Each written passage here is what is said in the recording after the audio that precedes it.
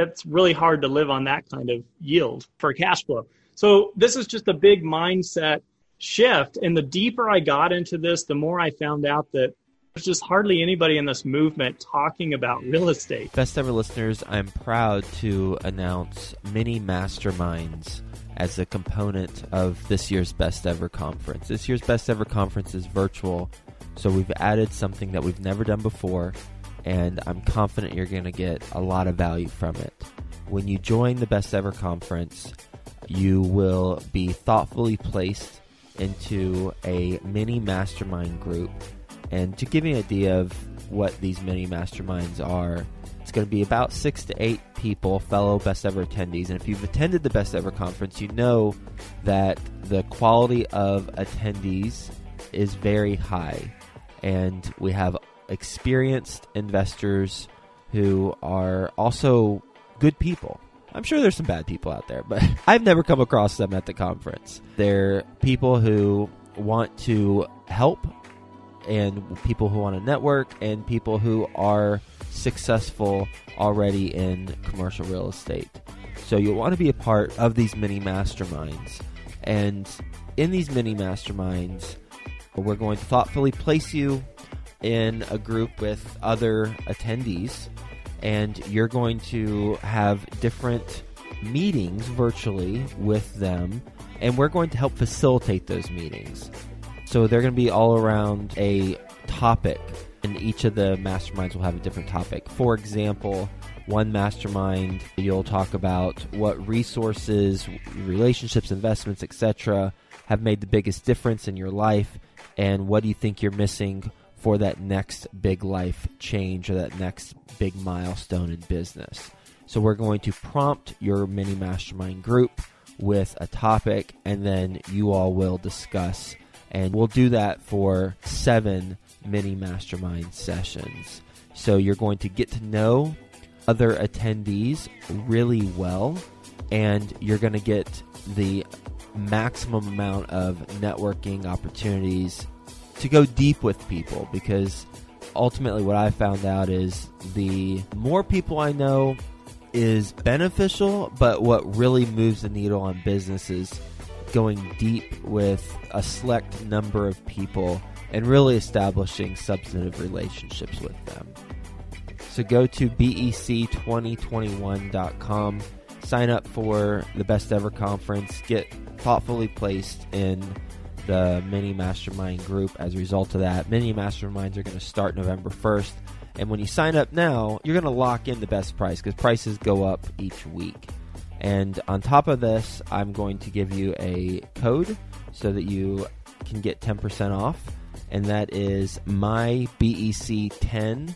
So when you sign up at bec2021.com, put in the code MyBEC10, the number 10, and you'll get an additional 10% off. Quick disclaimer, the views and opinions expressed in this podcast are provided for informational purposes only and should not be construed as an offer to buy or sell any securities or to make or consider any investment or course of action. For more information, go to bestevershow.com. Best Ever listeners, today's guest is being interviewed by Theo Hicks. You know Theo, he's with us every Friday on Follow Along Friday. You're going to get a lot of value from this conversation. So with that being said, let's get going. Hello, Best Ever listeners, and welcome to the Best Real Estate Investing Advice Ever Show. I'm Theo Hicks, and we're back for another edition of the Actively Passive Investing Show with me and Travis Watts. Travis, how are you doing today?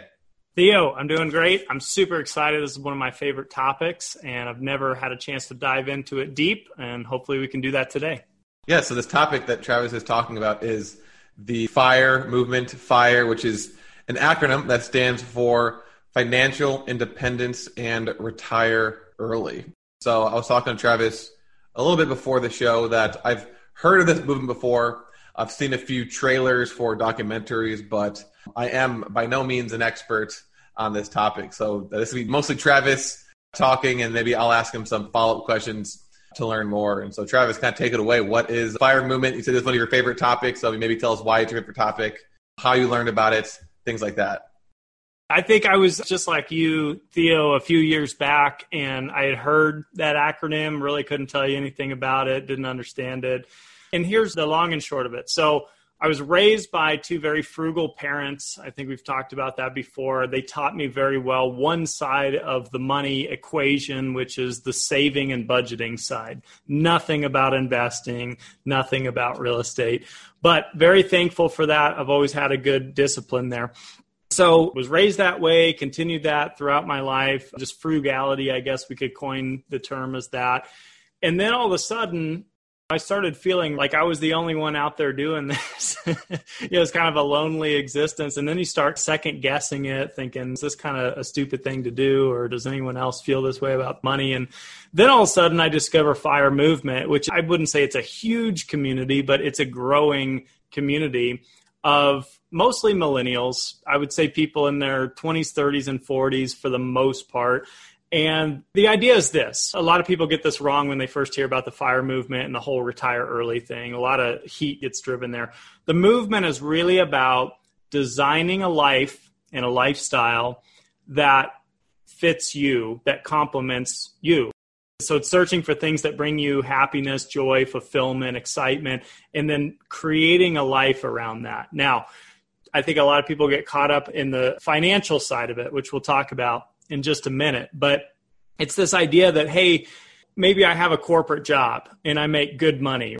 I make six figures or whatever. I'm an IT guy, an engineer, what have you. Well, I may like that to an extent, but realistically, could I see myself doing that from today or in my early 20s all the way through my late 60s to get to so-called retirement? Well, a lot of people are feeling like, no, that's just too long. That's too much of a commitment. So it's this idea that you work aggressively to earn income early on, as early as you can, make as much money as you can using your highest and best skills, talents, credentials.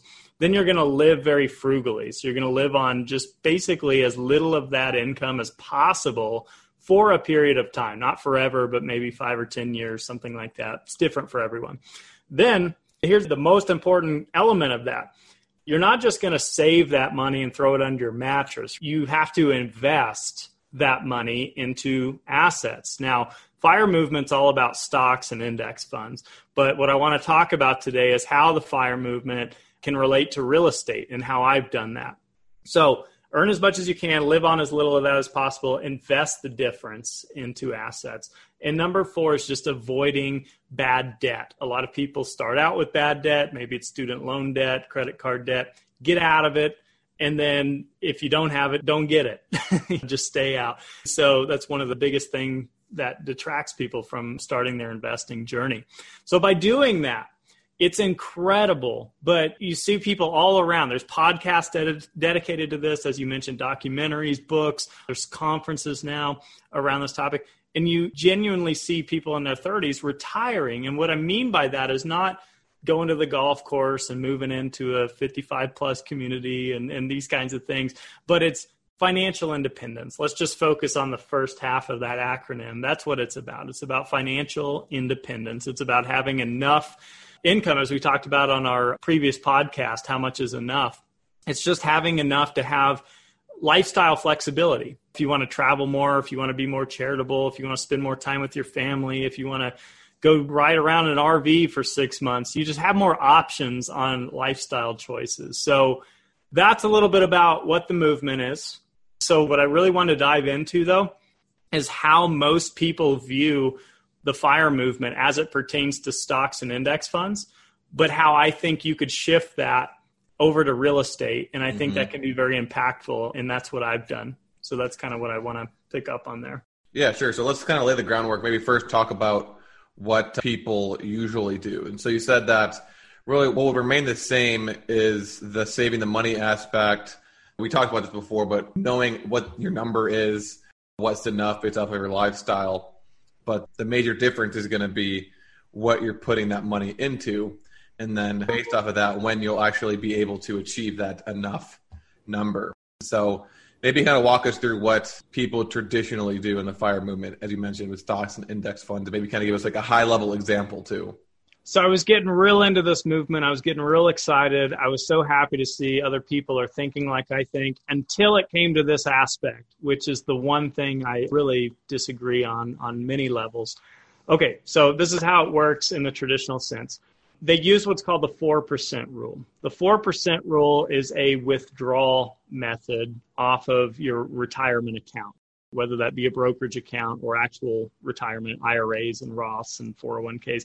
And what I mean is this. They say, okay, let's say you need $50,000 per year in income. So the way the 4% rule would work is that you need $1.25 million put into index funds. That's what 90% plus in this movement are doing, are index funds. Something like VTSAX, Vanguard Total Stock Market Index Fund, for example.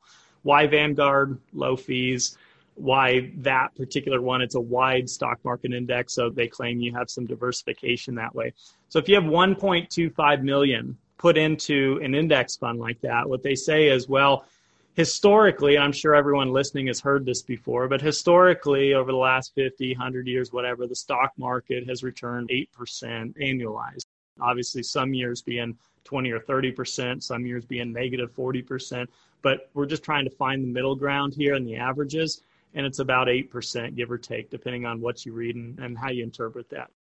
So the idea is if you're pulling 4% off your accounts per year to get $50,000 out, and it's returning 8 on average, that you've left yourself in their conservative buffer.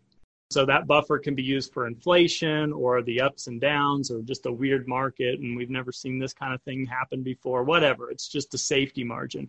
So in theory, you're infinitely wealthy. If all you ever needed was $50,000 a year, you had 1.25 invested in something that historically does 8%. That's how it works. So it's kind of a mindless thing to do. You have one strategy. You don't really need to learn anything else. Every dollar that you can invest, you just do. And you just do that for 5 or 10 years aggressively or whenever you can hit that number. And then there you go, you're done.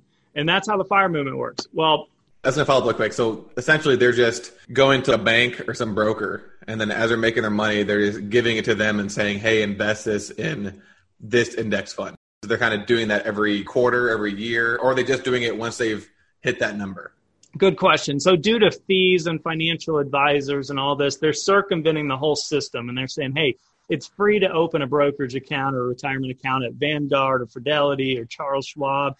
So they're going to do that, no cost. Then they're going to go into a low-cost index fund, so not like a mutual fund that usually has a higher assets under management type of fee. I think VTSAX is the lowest fee. You could probably look that up as I'm talking, but that's why so many people in the FIRE movement choose it. So you're not using a financial advisor. The theory is nobody technically, statistically, can outperform the stock market. Yes, people do, but it's not a sustainable long-term approach. It's not like someone outperforms it every single year for the rest of their life. So why pay somebody extra fees to basically match or underperform what the index funds do anyway? That's the theory. That's the philosophy. That's the mindset. That's strategy. Got it. So I'm thinking about that. I'm thinking, wow, 1.25, 4%. Okay. And I'm thinking about my real estate holdings. This happened several years ago. I'm thinking, well, when I buy a piece of real estate, what do I see as conservative cash flow, which is a completely different mindset, cash flow versus equity. I'm not banking on things to go up in value. I'm just saying what gets collected out of rents and other income generating things on the property. Well, I came up with 8%. 8% to me was kind of a conservative number. And let's just forget about the appreciation side of the real estate, the fact that it could go up just because of inflation, and that's what happens, or forced appreciation, you're making it better. But just take that completely out. Let's just look at cash flow. So if I put $100,000 into a single-family home or a private placement or a syndication or what have you, my principal is locked in there. That's what allowed me to invest or buy the property. But the cash flow is what I could potentially live on.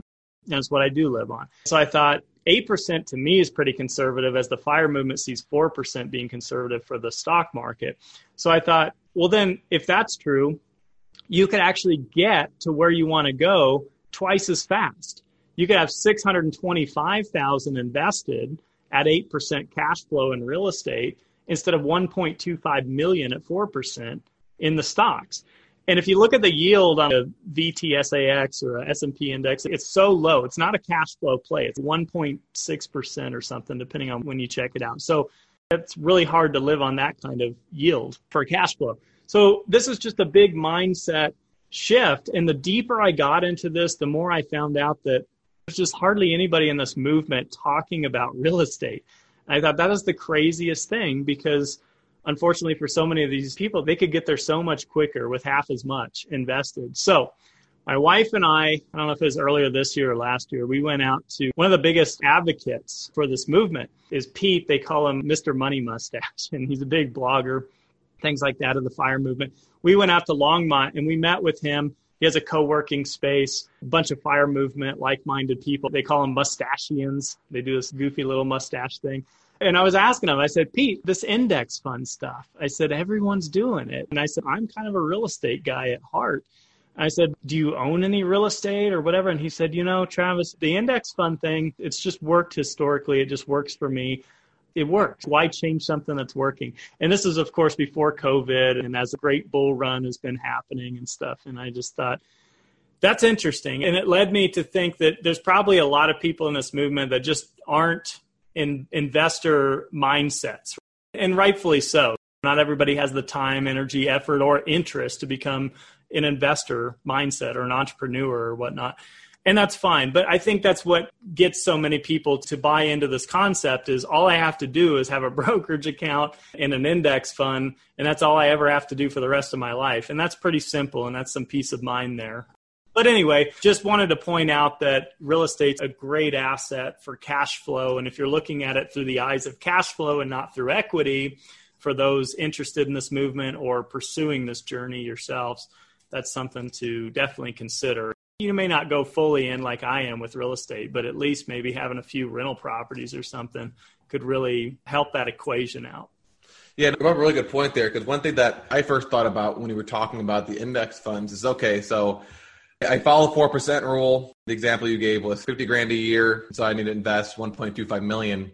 But at that point, really, I have my account with $1.25 million in it, and then I'm living off every single dollar generated by that account is me using, and so that's gone at the end of the year, and then I'm using the next 50.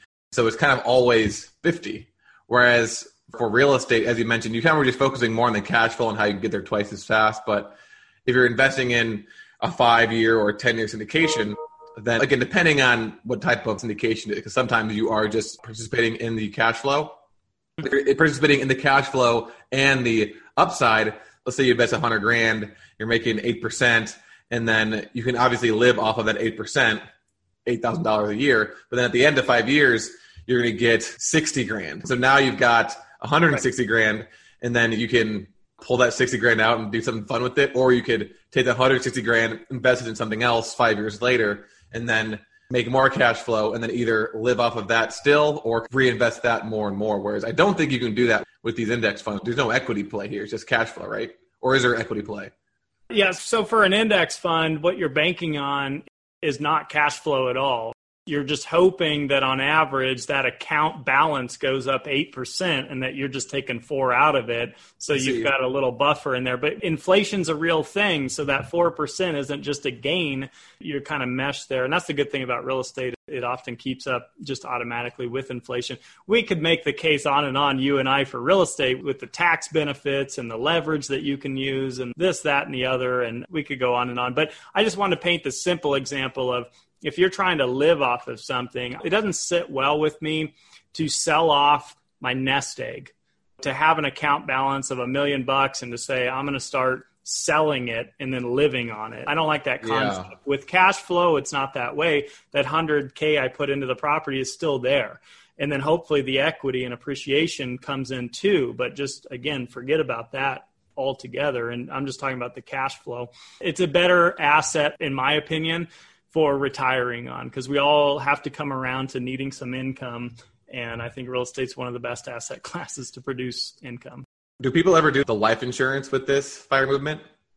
Like the whole life, you mean? And kind of doing the infinite strategy and whatnot? Yeah. Some do, but I'm telling you, my theory, I need to do more research on this. I'm not an expert either.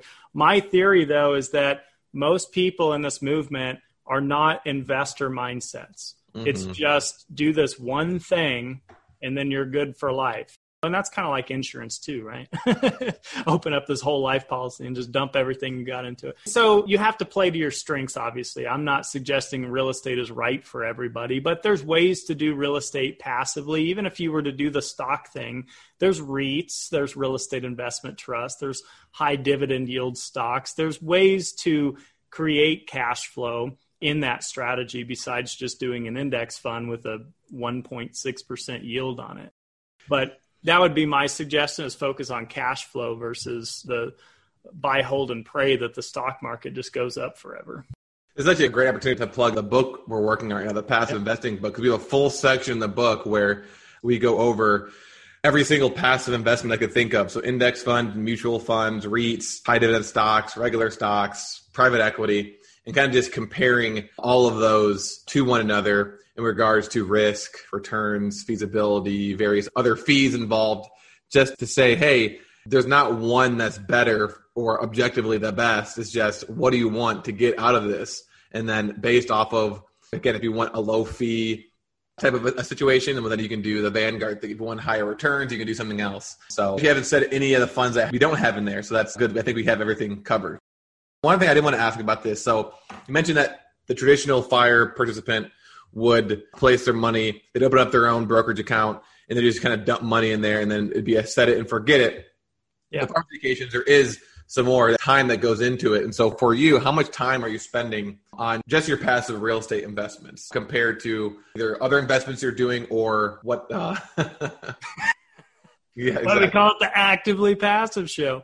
It is active to a point, but it's fully intentional, A, and it's B, because I love it. It's my interest. It's my passion. This is what I like to research and learn. And if it's a Saturday or Sunday and I'm sitting at home by myself, what am I doing? Probably a documentary on financial stuff or reading a book on that. And I fully recognize that's not most people. I totally get it. But for me, that's why this topic's even coming up. That's why not a lot of people are talking about the real estate side of the FIRE movement, because everyone just wants the one thing. Let me just do one thing and then be done with it. Take the diet pill and lose 30 pounds. I don't want to actually work out or know about diets. So that's where it comes from. I spend, realistically, not a lot of time. I might seriously vet maybe one deal per week. That doesn't mean I'm investing in that deal.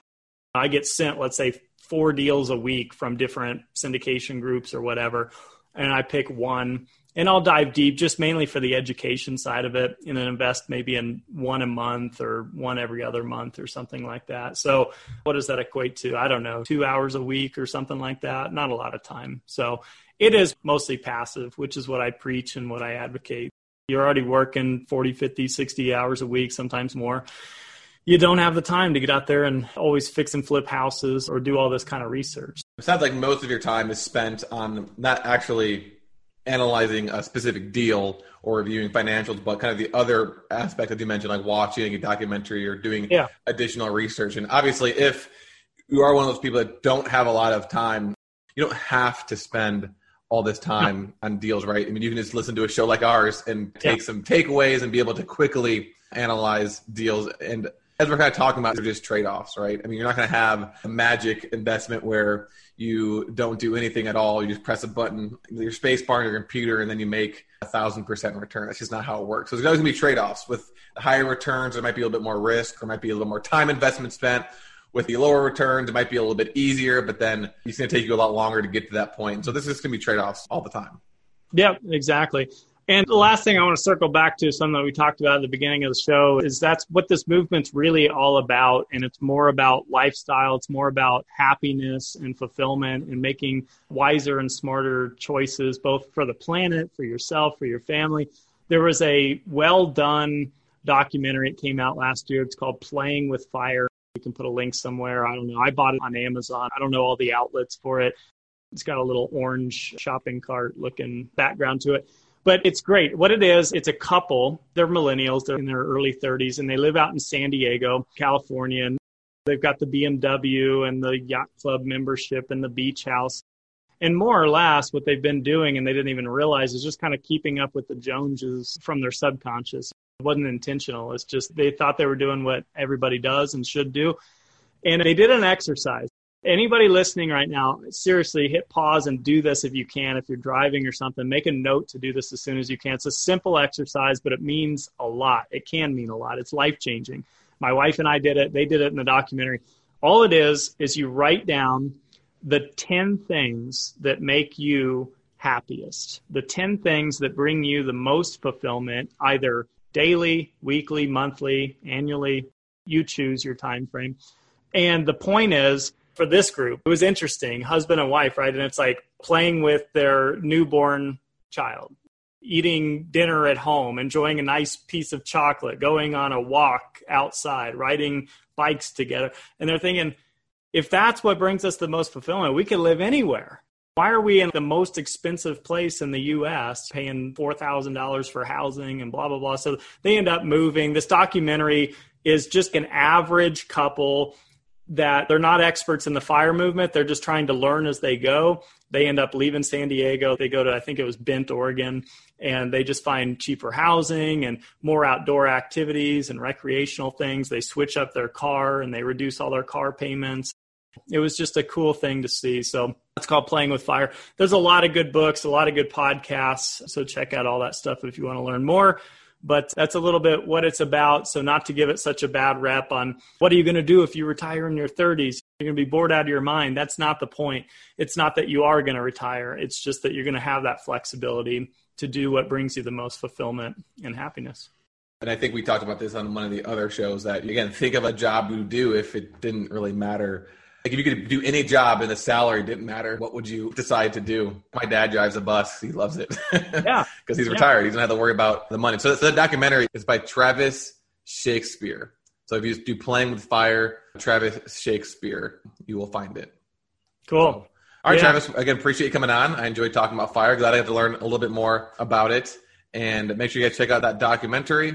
And then we did reference a lot of blog posts. So I'm going to try to remember to add some of those to the show notes for these shows moving forward for some other secondary sources. So again, Travis, thank you. Best of listeners, as always, thank you for tuning in. Have a best ever day, and we'll talk to you tomorrow. Thanks, everybody. Here's the problem with virtual events. You don't get to connect with others in the way that you would for in-person events. So with this year's Best Ever Conference, it is virtual, and we're fixing that problem. We are introducing mini masterminds where you're going to get to know 6 to 8 real estate investors who are accomplished and who will help you and you will help them grow each other's business. Go to BEC2021.com, sign up for the Best Ever Conference, and enter the code MyBEC10, and you'll get a 10% off on top of the lowest price, which is today, because the prices go up each week. BEC2021.com. When it's Friday at 4:30 p.m., it's time for Entrepreneur Drinks Podcast, which is co-produced by Joint Ops Properties and Discount Property Investors. Join their end of the work week session as they tackle problems facing entrepreneurs. Listen and subscribe at entrepreneurdrinks.com. That's entrepreneurdrinks.com.